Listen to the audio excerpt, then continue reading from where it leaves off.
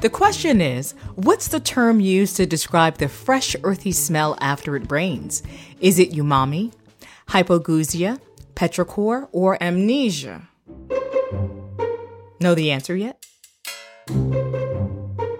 It's petrichor. When rain falls on dry soil, a fresh earthy scent called petrichor is produced by bacteria in the dirt. The word comes from two Greek words, one for rock or stone and another for Greek mythology that describes the fluid that flows through the veins of the gods. Murray, the smell after it rains really depends on where you are. I mean, if there are garbage cans out back of your building. Yes, that's true. You're very right, Tamika. But if you're out in the country, that smell following the first rain to fall after a long dry spell, it's wonderful, isn't it? Oh, yeah. It takes me back to my childhood. I mean, I think everyone loves that smell. For me, this smell is earthy and fresh. It's also a feeling of renewal. Yeah, well, I'm sorry to break the news to you, but that rich, pleasant odor that stirs your spirit, it comes from bacteria. Well, that's not so pleasant. No. Actually, more properly, you're smelling a molecule made by the bacterium Streptomyces. Gesundheit. Come on. It's good bacteria. It's present in most soils, and they use it to make antibiotics.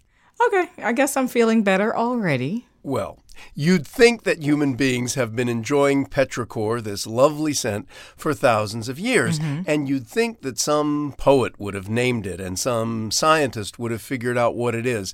But it wasn't until 1964 that a couple of Australian researchers, Isabel Baer and Dick Thomas, figured out what's actually going on to produce what used to be known as an argillaceous odor, which means a smell like that of clay. But it's not clay. No.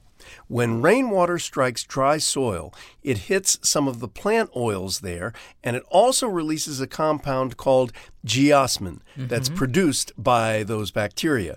Geosmin itself means earth smell, and those Australians named the whole phenomenon petrichor. Petra in Greek means stone, and ichor means the blood of the gods. Well, it does smell divine. Yes, and especially to us humans. Scientists believe we're especially sensitive to the smell because our ancestors depended so heavily on rainfall for their survival. I didn't know that. And it's still a welcome scent to us today. Well, thanks for that, Murray. That's it for now. I'm Tamika Smith. And I'm Murray Horwitz. We're Ask QOTD on Twitter and Facebook, or subscribe to us on Apple Podcasts or on our website, askqotd.com. Come back tomorrow and ask your smart speaker, what's the question of the day? Learn something new every day.